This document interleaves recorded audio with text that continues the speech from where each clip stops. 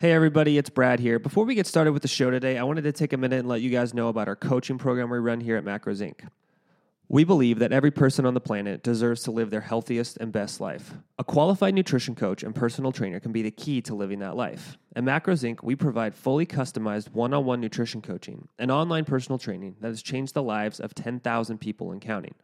We offer a 2-week free trial for our nutrition coaching, and you can get started risk-free today. Just go to macrosinc.net/services and sign up. Let's get into the show.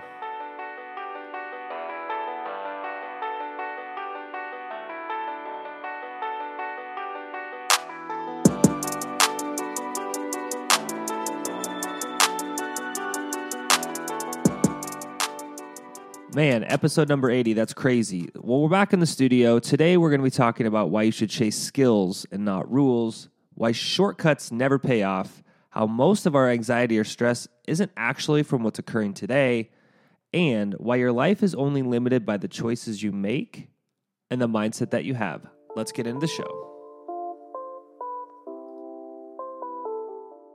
All right, nutrition insight for the day has less to do about actual nutrition information and more about how you even approach setting up your diet, setting up your nutrition plan, or doing what you need to do to get the results that you want with regard to your nutrition. I've been around the nutrition game for, it feels like forever. I know it's only been like probably 15 years, but it feels like I've seen everything come and go. And there's been a lot of really cool lessons to learn along the way. And one of the big things that I've learned, not only just from being around the industry, coaching a lot of people, building a couple companies, is as the end user, the person who's actually trying to use nutrition as a tool to get to where they want to go in life, is there's two major approaches that you can take to your dietary approach. And they come down to these two different ideas. You can go after rules. You can look at programs that give you specific rules, or you can try to chase or build the skills that you need to understand why you're doing what you're doing and how to do it in the long run. And it really comes down to like two different fundamental ways of thinking about it, right? When I look at a place like, let's say, Weight Watchers or a Whole30, or I don't know, I think like the newest craze is like the Hard 75 or paleo, or maybe even keto we could maybe throw in this, intermittent fasting, things like that. What you're really doing is you're taking this approach of, can I take these very basic heuristical ideas, apply them to my whole life, and hope that these rules can constrain my behavior such that I get the end result even though I don't know why it's happening, right? So let's just like look at Whole30, right? What you're doing is you're just basically implementing a set of rules around your life that you can do this, but you can't do that hopefully construct behavior patterns that lead you to consuming less calories so you can lose weight. Paleo does the same thing. Keto does the same thing. Intermittent fasting does the same thing. That's a fundamentally different idea than, hey, let me understand what are the fundamental skills that I need to have in order to manage energy intake, manage macronutrient intake, manage micronutrient intake, and build a set of skills and habits around my life such that no matter what scenario I'm in, I have a good solution to whatever the problem is, right? Throughout, like, let's just say you look at your adult life, right? I think about from 20 to 30, I had pretty high physical activity output. Like being in peak shape was super important for me. I played a ton of basketball. Like fueling for those things was what really mattered. And I needed to know how to do that. On the flip side, now that I'm 33, my goals are I want to remain at a healthy body weight. I want to remain at a healthy body composition. And I want my body to be able to do the things that I want to do. I don't necessarily need it to compete at a super, super high level anymore, right? It's like, can I maintain health? Can I maintain longevity? And can I maintain being able to at least physically do the things that I want to do from 33 to probably 53, right? That's kind of the next stage of life. Then when I have kids, it'll probably change a little bit and things like that. But what I did in my 20s was I learned and built the skills of like, hey, I can transition this, right? I can figure out how to manage energy balance at a very high intake or at a very high expenditure. And then when I was in graduate school, when I wasn't quite as busy, I had a couple of years where it was a relatively low expenditure, but I could control that. And so that's why it's really important to try to chase skills and not rules. And this doesn't just apply to nutrition, right? This applies to, I was actually talking to one of our directors, Derek Saunders, about this. And he used to be a mechanic in his previous life. And we were talking about just like, hey, like, car engines. And he was like, I could tell you the exact steps to take apart and rebuild an engine, but I can't really tell you what each piece does. So if I had to go in and like diagnose something and that's this engine, I wouldn't really know what to do. Like I wouldn't know why it's not working. I would just know, hey, if this part's not working, take this part, this part, this part, this part out, and then in reverse order, put this part, this part, this part, this part in. And that's kind of the rule-based approach versus the skills. And so you can see why there's such a major difference in those two different approaches. And so why this matters is just like life, the nutrition game, the dieting game, the health and fitness game, it's a long-term play, right? It's not like, hey, I'm just trying to lose this weight for this wedding and then my life will be good. It's, yeah, you've got to lose this weight for the wedding that you're going to be in, but what are you going to do after that, right? Sure, you may have a couple weeks where your weight's low and maybe it comes back, and then maybe you want to address it again. Or maybe once you get there, you don't want to backslide very much. Or maybe once you get there, you want to use that as a springboard to start doing endurance sports at a better body composition. So it's really important, like, the time is going to pass anyway, right? If you're 30 today, you're going to be 40 in 10 years regardless of what you do. So you might as well spend that time chasing the skills and not just implementing rules from different approaches. So that's the nutrition insight for today. That may also be kind of a sneaky, underhanded coaching pitch, because one of the biggest things that we do with our coaching is we try to really get people past thinking about the rules, and we spend a lot of our time trying to help people chase and build the skills they need. So let's take a quick break, and then we'll come back to our business insights.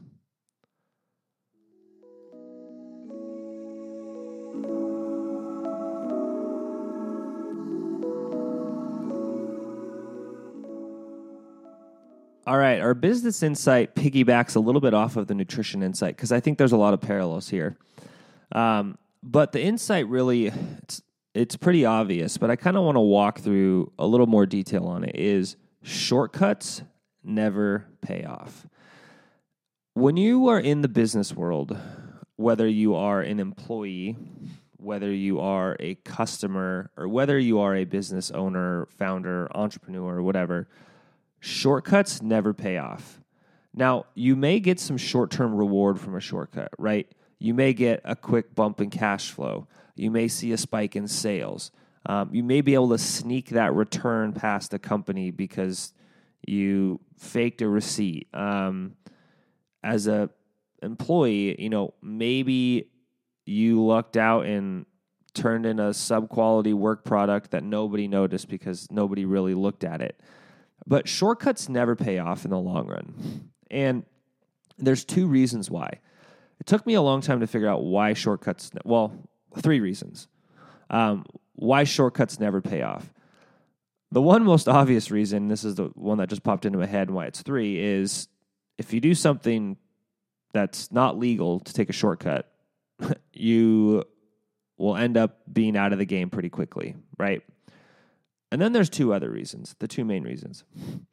When you take shortcuts, you essentially develop a pattern of behavior that takes the road of least resistance to get to where you want to go, and you avoid the opportunity to get better, right? So I think about every time I've had a really big, tough project, I've had a big, tough business problem, I've been in a sticky situation about the ethics of something. Anytime that I've had to work through that, it's been difficult. But on the other side of it, I either end up with, a much greater appreciation for either my job or the work that I'm doing, and I end up with a totally new skill set, right? Maybe now I know how to handle that exact same situation in the future.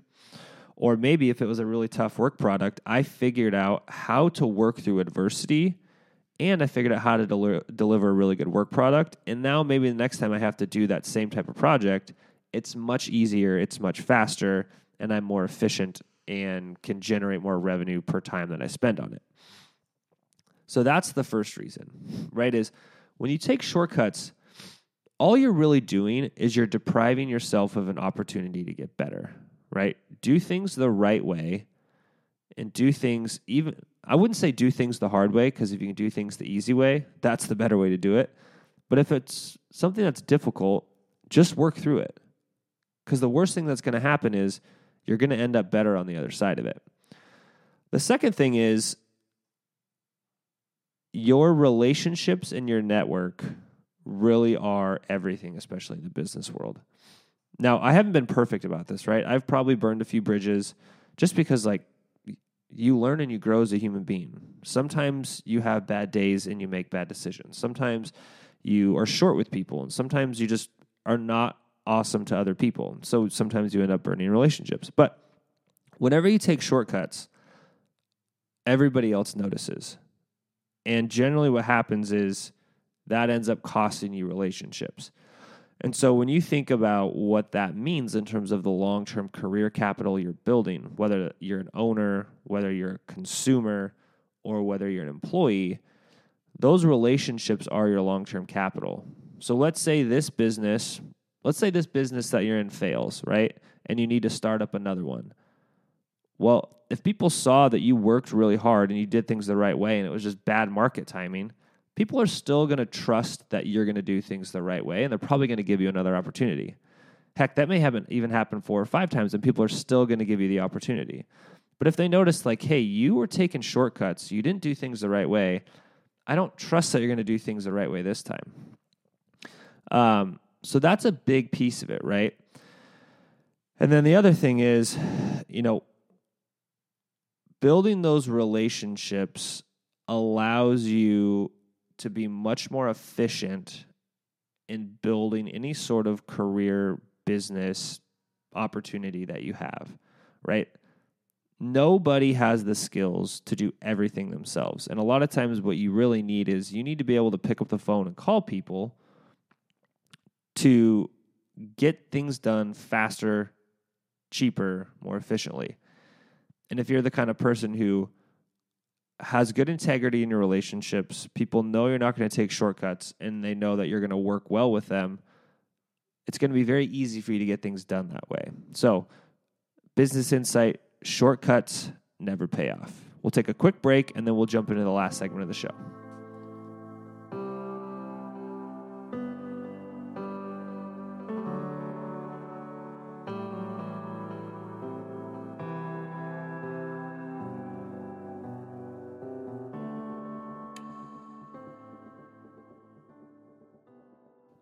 All right, what am I learning today?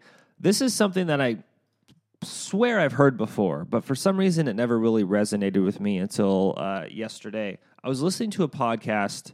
I'm going to pull it up so I can share the episode with you. It was the Lex Fridman podcast, and there was a guy named Joshua Bach on there. And he said something very interesting. He said, most of our anxiety or stress comes from looking into the future, so projecting what's going to happen, or thinking about the past / dwelling on our memories, and not what's actually in the present.